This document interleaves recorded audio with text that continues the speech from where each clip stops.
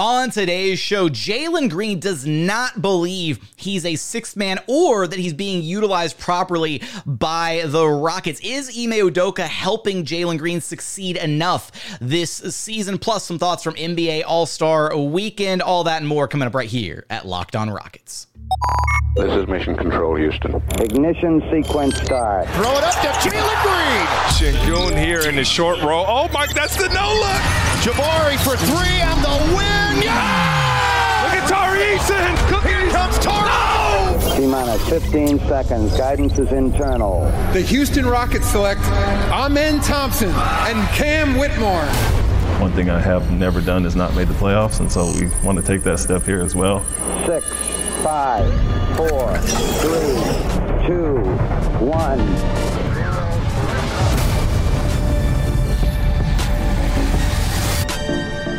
What's up and welcome to another edition of Locked On Rockets, your daily podcast home for everything Houston Rockets basketball. As always, I'm your host, Jackson Gatlin, native Houstonian, a credentialed media member. I'm also the host of Locked On NBA Mondays. Be sure to follow along on Twitter at JT Gatlin and the show, of course, at Locked On Rockets, free and available wherever you listen to your podcasts, including YouTube. And as always, thank you so much for making Locked On Rockets part of your day every single day, whether it's on your way to work, on your lunch break, in the gym. Thank you for being an everydayer and making the show part of your day every single day. A lot to unpack on today's episode as we're going to get into there's a report or a story from good friend of the program, Roosh Williams, as it concerns Jalen Green and his mentality towards his role on this Rockets team and how he's being used by this Rockets team, as well as I'll share some thoughts, tongue-tied at the start of the episode. Great start.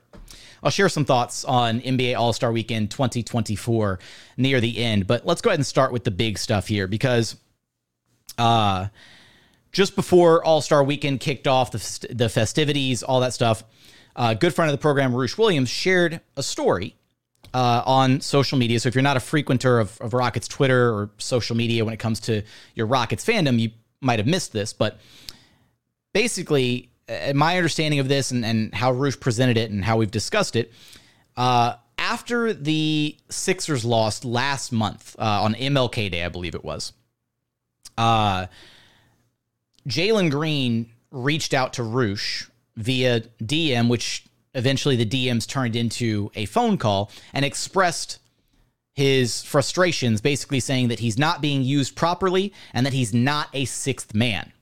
And this was in direct response to Roosh, who had basically said that day that he was ready for Cam Whitmore to start ahead of Jalen Green, and that he was ready for Jalen Green to be moved to the bench, more or less something along those lines. So this comes directly on the heels of Ime Udoka citing after the Grizzlies lost just before the All-Star break that he might have to revisit the starting lineup and tweak some things and change some things. And the elephant in the room here, the obvious answer is potentially removing Jalen Green from the starting lineup. So this is relevant information as to Jalen's potential mindset if a change were to occur and if Jalen were to be moved to the Rockets bench.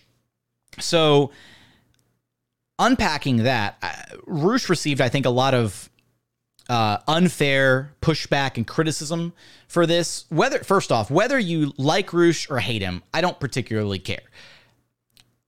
The information is true because I've seen the DMs and I've seen the conversation that took place. And I will say from the jump that Roosh did, because a lot of people were like, post the screenshots, right? If it's true, share the screenshots, right? Show evidence. Roosh did Jalen a huge favor by not posting the screenshots because Jalen approached Roosh in a very we'll call it an aggressive manner. So there's that.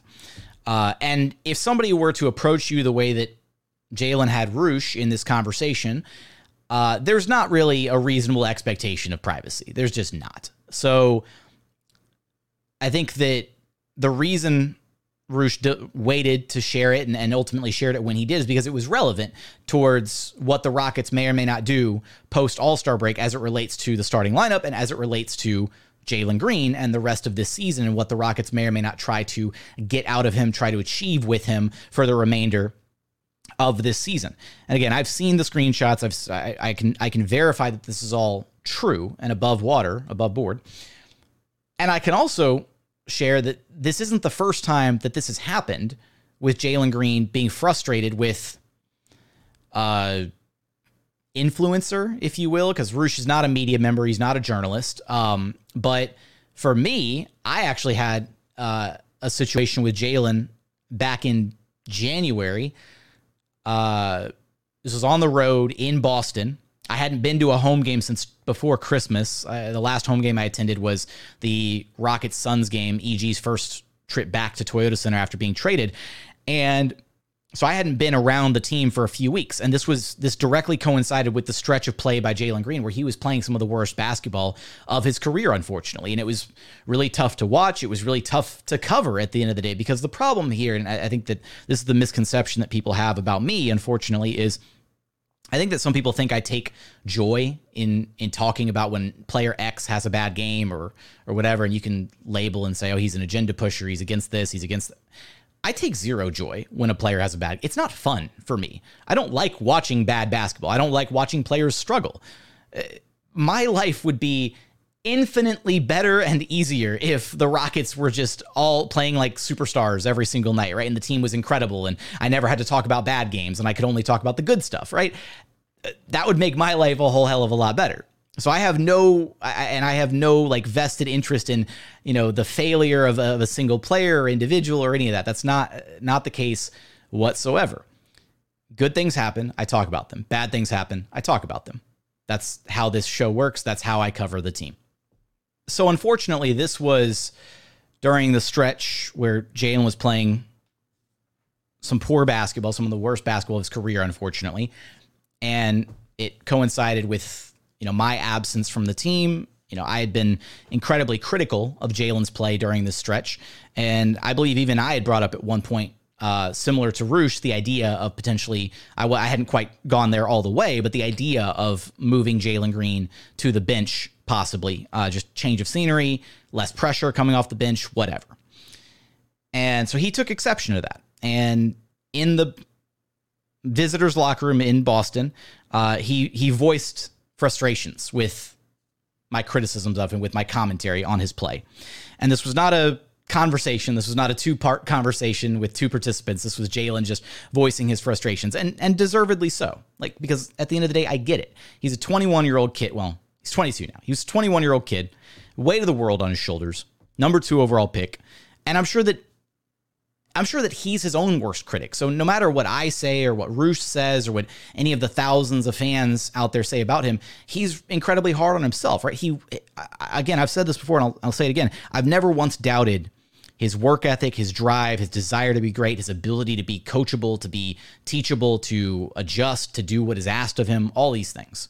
From everybody that I've spoken to, scouts, front office executives, coaches, teammates, they've all said glowing things about Jalen Green, on and off the record. So none of this comes from a place of hate or wanting to see him struggle or any of that. And unfortunately, after a couple follow-up conversations internally, I was left in a place where I was frustrated by the situation for a variety of reasons that I won't fully unpack here on the show. But it led to me acting out and acting in poor taste with and I apologized for this on social media, haven't addressed it on the show, figured now's as good a time as any, but with the Darvin Ham quote about the 3-headed monster, and I took a pot shot at Jalen. And I shouldn't have done that. It was rude, it was disrespectful, and it's something that nobody in my position should ever do. And I've since made apologies to everybody that was impacted. I have apologized to Jalen, and it is what it is, and we move on from it. But I bring that up. I bring up my experience in addition to Roosh's experience to highlight what Jalen is kind of going through. That the outside noise is really loud, and that it can get to a player. And that even if you don't think these players see what's being said about them, or, whether it's on a podcast, a YouTube show, or on Twitter or whatever, they do see it. They see a lot of it. They see all of it, in fact. And so to tie it all back together, what does this tell us specifically the stuff about Jalen not believing that he's a sixth man or that he's not being used properly. What does that tell us about what his mentality is going to be if a change is made ultimately? Because that is relevant information. That is a concerning piece of information as to the approach this team will ultimately take after the All-Star break and what Ime Udoka does or doesn't decide to do or change with the starting lineup. So we're going to unpack that coming up here in just one moment. First, today's episode is brought to you by Grammarly. No matter what kind of work you do, how you communicate is absolutely key. All those emails, reports, and presentations are equally important to the collaboration needed to get things done, and Grammarly can help you with that. Grammarly is your AI writing partner to help you communicate more effectively and efficiently so you can make a bigger impact at work. 96% of Grammarly users report that Grammarly helps them craft more impactful writing. Grammarly works across 500,000 different apps and websites. By understanding your writing and context, Grammarly provides relevant, personalized suggestions. Their tone suggestions help you navigate even the most difficult work conversations. Make a bigger impact at work with Grammarly. Sign up and download for free at Grammarly.com/podcast. That's Grammarly.com, Grammarly.com/podcast. Easier said, done. And continuing on here at Locked On Rockets, your daily podcast home for everything Houston Rockets basketball. Now, really quick here at the top of segment 2. Next episode that we do, we will be getting into the discussion centered on the firing of Brooklyn Nets head coach Jacques Vaughn and what that means for the Houston Rockets moving forward, owning the Brooklyn Nets draft assets. And we'll also probably take a look at some of the names that the Rockets should be or could be considering in this year's NBA draft with that pick floating in the top 10 right now. So we'll tackle that with our weekly co-host Madison Moore next episode. But let's go ahead and continue this Jalen Green conversation here because I wanted to lay the framework for everything there in the first segment before kind of unpacking and sharing some thoughts here in the second segment. Now, first major thought, and I think I echoed this already a little bit in segment 1, but just to re-emphasize here,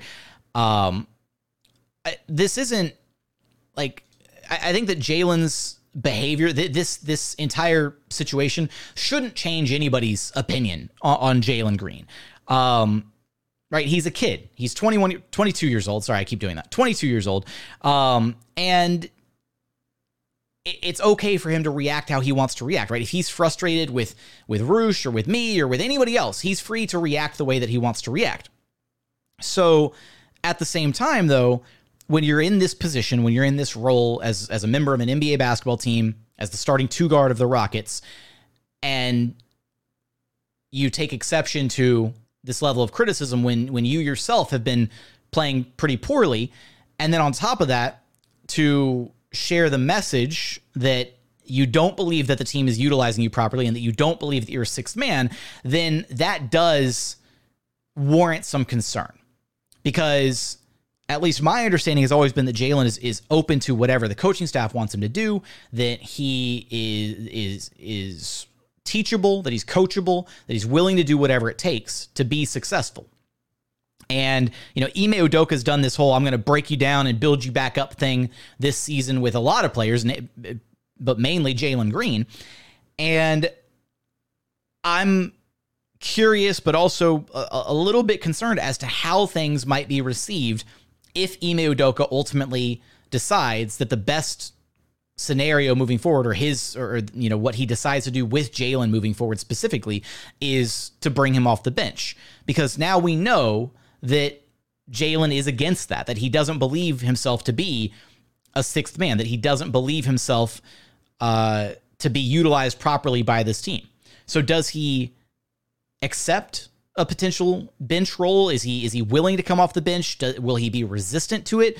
And what would it ultimately look like? Because I think you can tackle that first comment that he's not being used properly, and I would counter that by asking the question or proposing the question: what is the best way to use Jalen Green?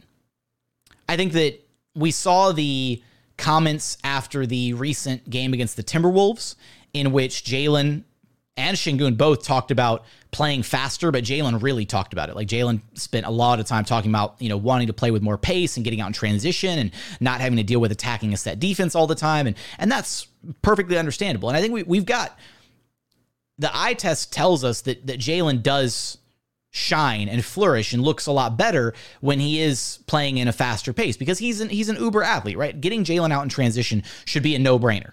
And I think that's why over the recent last few weeks or so, we've seen an uptick in his rebounding numbers. It's very Westbrook-esque in the way that Jalen can get a rebound and just go in transition. And we've seen him have a lot of success in attacking the glass more effectively, getting out in transition, running, attacking a defense before it's set, all of that, right?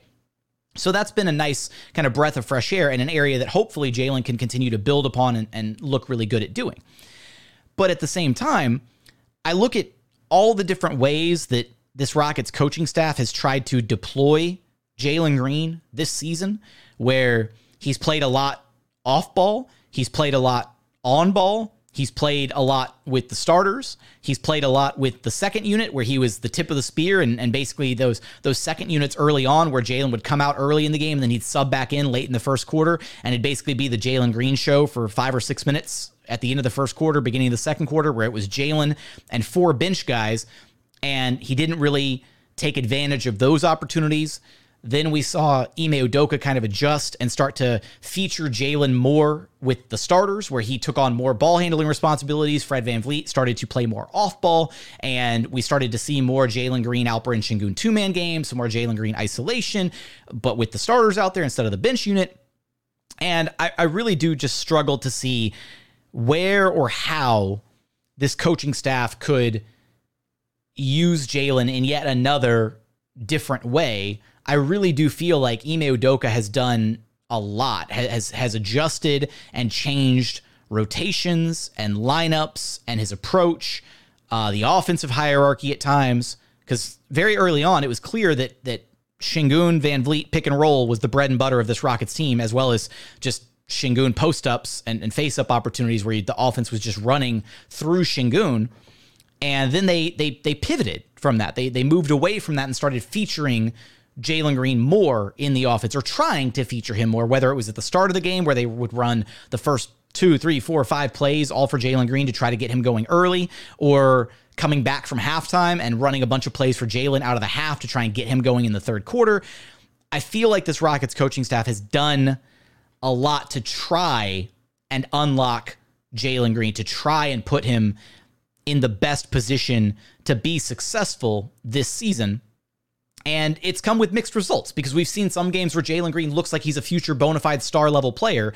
And then we've seen some games where he just looks really bad, where he looks like he doesn't even really have an argument to be a part of a 8 or 9 man NBA rotation.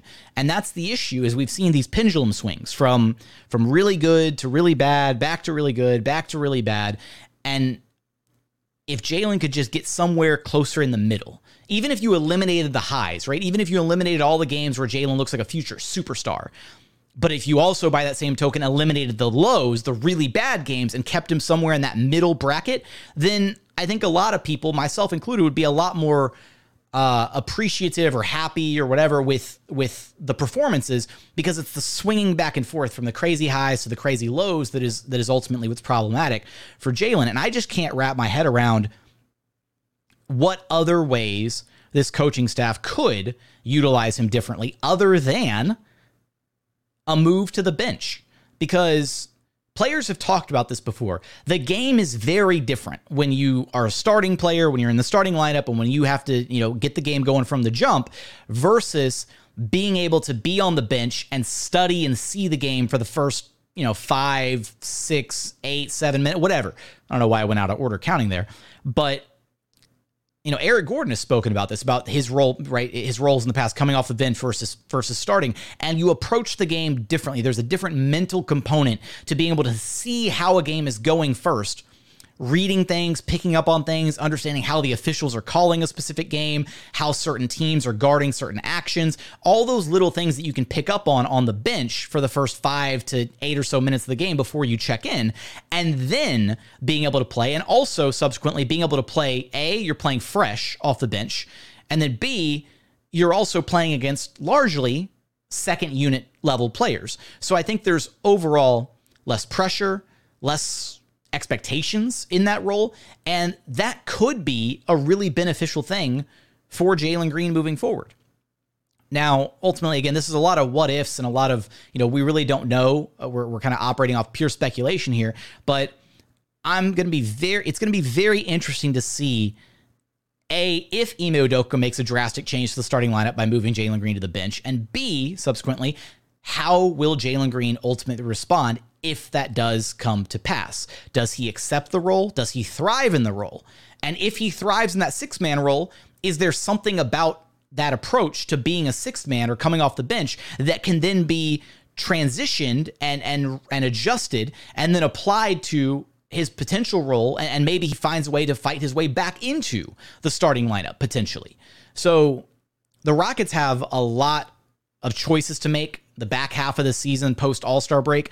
Ultimately, if the play-in tournament is out of reach, I would love to see them just focus on the core six as much as possible. If you can find something with Jalen Green, if you can find a way to unlock him here in the final third of the season, final little stretch of the season before the offseason gets here, and you can concretely feel confident about, hey, this is a new version of him. We found something. We understand how we can make him a winning, impactful player in this specific role or utilizing him this way, then that's a huge win, I think, for the organization.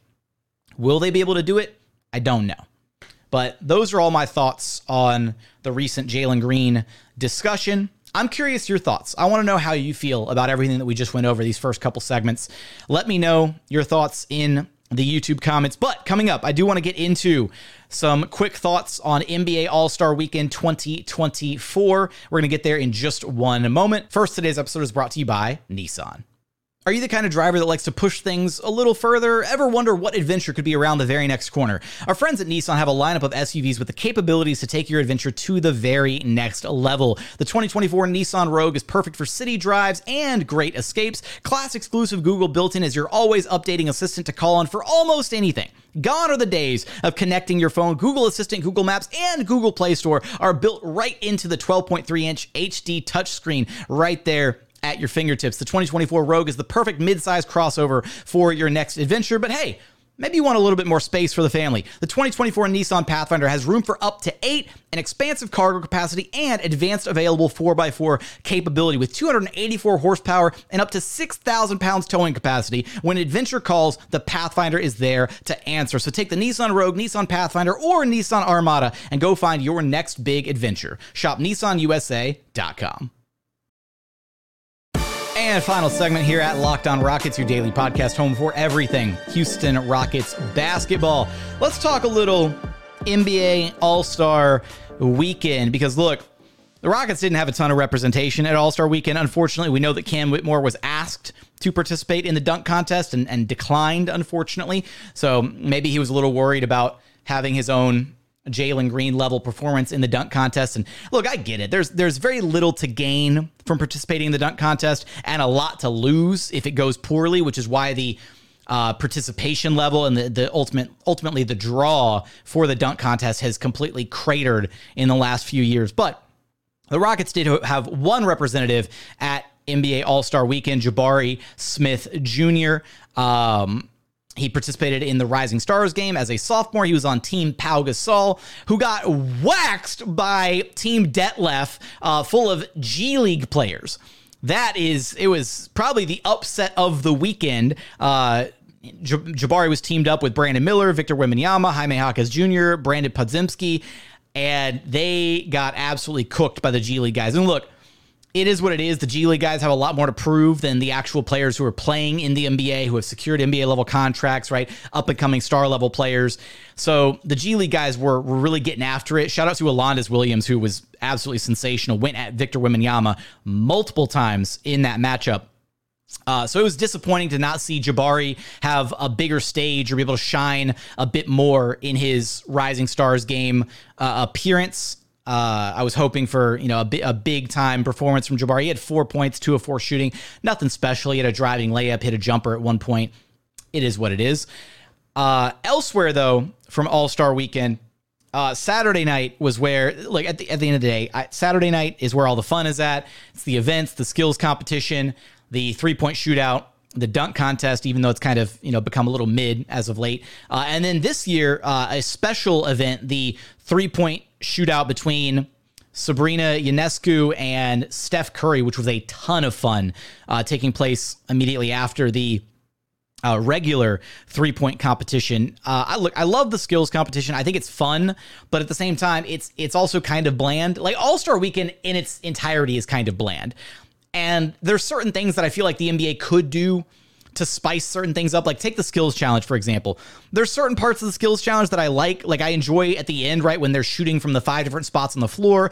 That's cool. The passing one is kind of, pardon me. The passing one is kind of annoying, where you're just doing like a fake little 3-man weave and trying to get it through the passing goalposts. That was kind of whatever. The relay races used to be kind of fun, and I feel like now it's gone a little bit more downhill because the targets are even bigger, and you don't even have to make one of the shots. Like, you just have to shoot until you miss all 3 from the corner or whatever, or drain one, and then you get to keep going.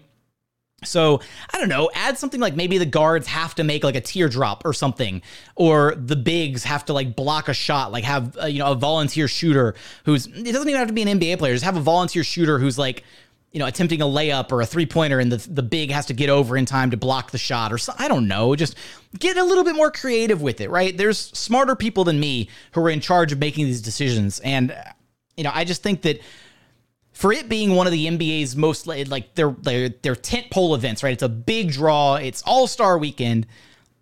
It's just really bland, and it's just not a lot of fun, unfortunately. And it's not an NBA problem exclusively. The Pro Bowl and the NFL is largely a joke. NHL and MLB have the same problems with their versions of like the All-Star Weekend. So it kind of is what it is, and there maybe isn't like a bona fide like solution to make it better, but certain things like the Sabrina and Steph shootout, that's fun. That's exciting. That was probably the best part of All-Star Weekend. And I feel gross saying that on a Rockets podcast, but it was really cool watching 2 of the greatest shooters ever go head to head. The actual 3-point competition was a lot of fun, though, because we had a 4-way tie in the first round, 26s across the board with Karl-Anthony Towns, Dame, Tyrese Halliburton. Who was the last one? Trae Young? Yeah. And then they did the tiebreaker round to decide who would not make it to the final round. And unfortunately, Tyrese Halliburton did not make the cut.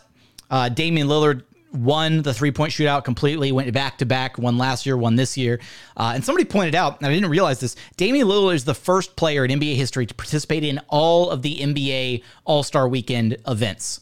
He's done Rising Stars. He's done all of the Saturday night events, so skills competition, 3-point shootout, and dunk contest.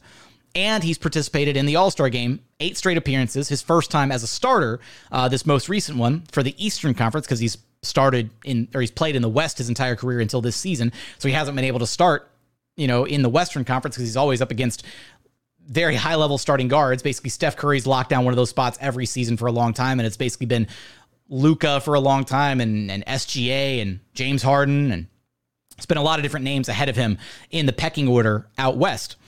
So, Dame goes back-to-back, and even Mac McClung went back-to-back in the dunk contest. He won this one, but the dunk contest even felt all messy because the judges, it kind of felt like they were voting based on like the name recognition of Jalen Brown, since Jalen Brown was the only, like, what do you want to call him, like, notable NBA player, because you had a rookie, a G leaguer, and then an end of bench guy in Jacob Toppin, who, and that's just kind of the problem with the dunk contest, right? Is you don't have the name draw of the NBA's best stars wanting to come out and compete in the dunk contest, because again, there's a lot to lose and very little to gain at the end of the day if you go out there and you miss a couple dunks, or you embarrass yourself, or the judges score you poorly, all that stuff. So I don't know whether like at the end of the day, the money incentive, the monetary incentive for the in-season tournament worked really well, and we saw some high-level competition being played with the IST. I don't know if you could do that with All-Star Weekend, just put some cash prizes up there for grabs, and maybe players would be more incentivized to want to participate at that point. The NBA's got plenty of money. It's a $1 billion organization, so if you can fork up, I don't know, 100 grand, 250 G's or something for the winner of the dunk contest, winner of the 3-point shootout, all that stuff, it doesn't even feel, it's not, the 3-point shootout's not even the problem, because there's very little, like, players love participating in that. All the NBA's best three-point shooters come out and compete in the three-point contest. It is what it is. Maybe you have an off night. Who cares? You're not going to get clowned for missing some shots the way you will if you completely, biff it in the dunk contest. So I get it. But then, what's supposed to be the marquee event of All-Star Weekend was just a complete letdown. I'm probably done watching All-Star Weekend until the Rockets have like more of a presence in some of the activities moving forward because, well, hopefully, knock on wood, the Rockets have a presence next year with Alperen Sengun making an All-Star team. Maybe Cam Whitmore decides to participate in the dunk contest. Hell, maybe Cam Whitmore in the three-point shootout would be fun. But the All-Star game was just a joke, man. It was just players out there doing cardio, heaving shots from 30 plus, 35 feet out from the basket. So, and looks, it's cool watching Dame and Tyrese Halliburton drain half court shots and go back and forth. And the Eastern Conference broke the record for the previous record for highest score in an All-Star game. 196 was the previous record. They finished with 211. So that it's a high octane scoring affair, but there's literally no defense being played. You can tell that certain guys like Luka and Jokic don't even want to be out there. It's a joke to them. So how do you get players to care? Or does it matter? Because at the end of the day, and it's kind of a mentality shift between the previous era of players and the current era of players, because there's a video that was circulating of Kobe Bryant doing an interview talking about his experience with the All-Star game and how he's such an innate competitor that when he stepped out there on the court for the All-Star game, he was going to compete regardless. He was going to work on defense. He was going to compete offensively. He wanted to win because he was a competitor through and through. And he talked about his, when he and Chris Paul were teamed up, that they never lost a game when they were teamed up together because they wanted to compete at the highest level. And those are two guys that do not lack for any ounce of competitive drive as to who they are, their personalities, their human DNA makeup, all that. And then you have a video of Anthony Edwards, who was asked, what changes would you make to All-Star Weekend or how would you improve it? And Ant was just like, man, I look at this thing as a break, right? It's a break. We're taking we get a week off from the season. We got this long NBA season. And I'm paraphrasing here, but that's basically the mentality. And that's the difference is you've got Ant, who is the next generation of NBA player, and you've got the previous regime. And even members of the previous regime didn't always take it seriously. But we've seen just how good it can be when the players do take it seriously. Take, for example, the introduction of the Elam ending back in 2020 and how hard Team LeBron and Team Giannis went at each other trying to win that game. That was some of the most insane, intense basketball that I have ever had the opportunity to witness, including playoff that had playoff caliber stakes. It felt like a Game 7 in that All-Star game with the best players on the world. And I think that's the ultimate goal for the NBA is they want it to feel like the world's most talented, best pickup game. And if the players don't take it seriously, then it's never going to achieve that level. And it's never going to live up to the hype that the NBA tries to put around the event. So what do? Do you incentivize the players with money? Do you do something like adding, and I've had this thought in the past, but you could add, say, I don't know, put teams in a lottery. Now that it's back to East-West format, you could add, say, a 31st pick to the NBA draft, but put it after the lottery, but before the rest of the pick select. So say pick 15. And then all the teams from the conference that wins the game, or even better, all the teams that have a player in the game representing them. If you win, then you get entered into a raffle to try and win that pick. I don't know. It's just, but this is just me spitballing an idea off rip, or that I've had in the past here on the show. You can have a think tank of NBA employees sitting in a room somewhere, come up with some ideas to incentivize teams and players to take the All-Star game seriously. Again, money is a great a great tool for incentive. I don't know. Somebody else suggested that you give whoever the winning conference is gets automatic home court in the finals. And that kind of works. But then you also kind of realize that there's a lot of players that are playing on these teams that have zero stake in the playoffs, and their teams are not playing, for anything postseason relevance. But I think that the majority of players who are playing tend to play for better teams. So getting home court advantage in the finals would probably mean a lot to them. But the counter argument to it is, okay, well, if you're LeBron and you're playing in the All-Star game and you win the All-Star game, but you yourself don't make it to the finals, and instead say like the Warriors or some other Western Conference team, the Thunder, the Wolves, whoever, they make it to the finals, then guess what? You just made it easier for that team to win the finals because you helped them secure home court advantage. So yes, it's, interest of self-preservation to want to secure home court for yourself, but you also don't want to help out your opponents, the other 29 teams in the association or the other 14 teams in your conference. I don't know. It's a mess. It was hilarious, though, watching Adam Silver very dejectedly hand over the All-Star Game trophy to the Eastern Conference. His line where he's just, well, you scored the most points. Like, just his... Silver was hyping this thing up like crazy. He said that we were going to see a competitive All-Star game better than last year's, and it was so much worse. And at this point, I don't know what the NBA can do to fix it. But until the players start taking it seriously, it's just going to kind of be a joke. And it's okay if that's what it is. If it's going to be a joke, that's fine. But the NBA needs to stop taking themselves so seriously if they can't find a way to get the players to take it seriously, because then all that happens every year is they hype it up as this huge event. It's going to be the best players in the world playing against each other. And then it's not even like, I've seen like cell phone footage from like, off-season like pro runs that look more competitive than the All-Star game. And that's like the sad state of affairs that the NBA is currently at. Or currently in, I should say. So with that, those are final thoughts from NBA All-Star Weekend. Hopefully the Rockets get a little bit more representation next year. Give me your thoughts on NBA All-Star. That's the bonus YouTube comment. So give me your thoughts on the Jalen Green discussion from the first couple segments. Give me your thoughts on NBA All-Star Weekend. Whether you're listening, whether you're watching on YouTube, drop those thoughts in the comment section. But as always, thank you so much for watching. Thank you so much for listening. And we look forward to having you back right here at Locked On Rockets, your daily podcast home for everything Houston Rockets basketball.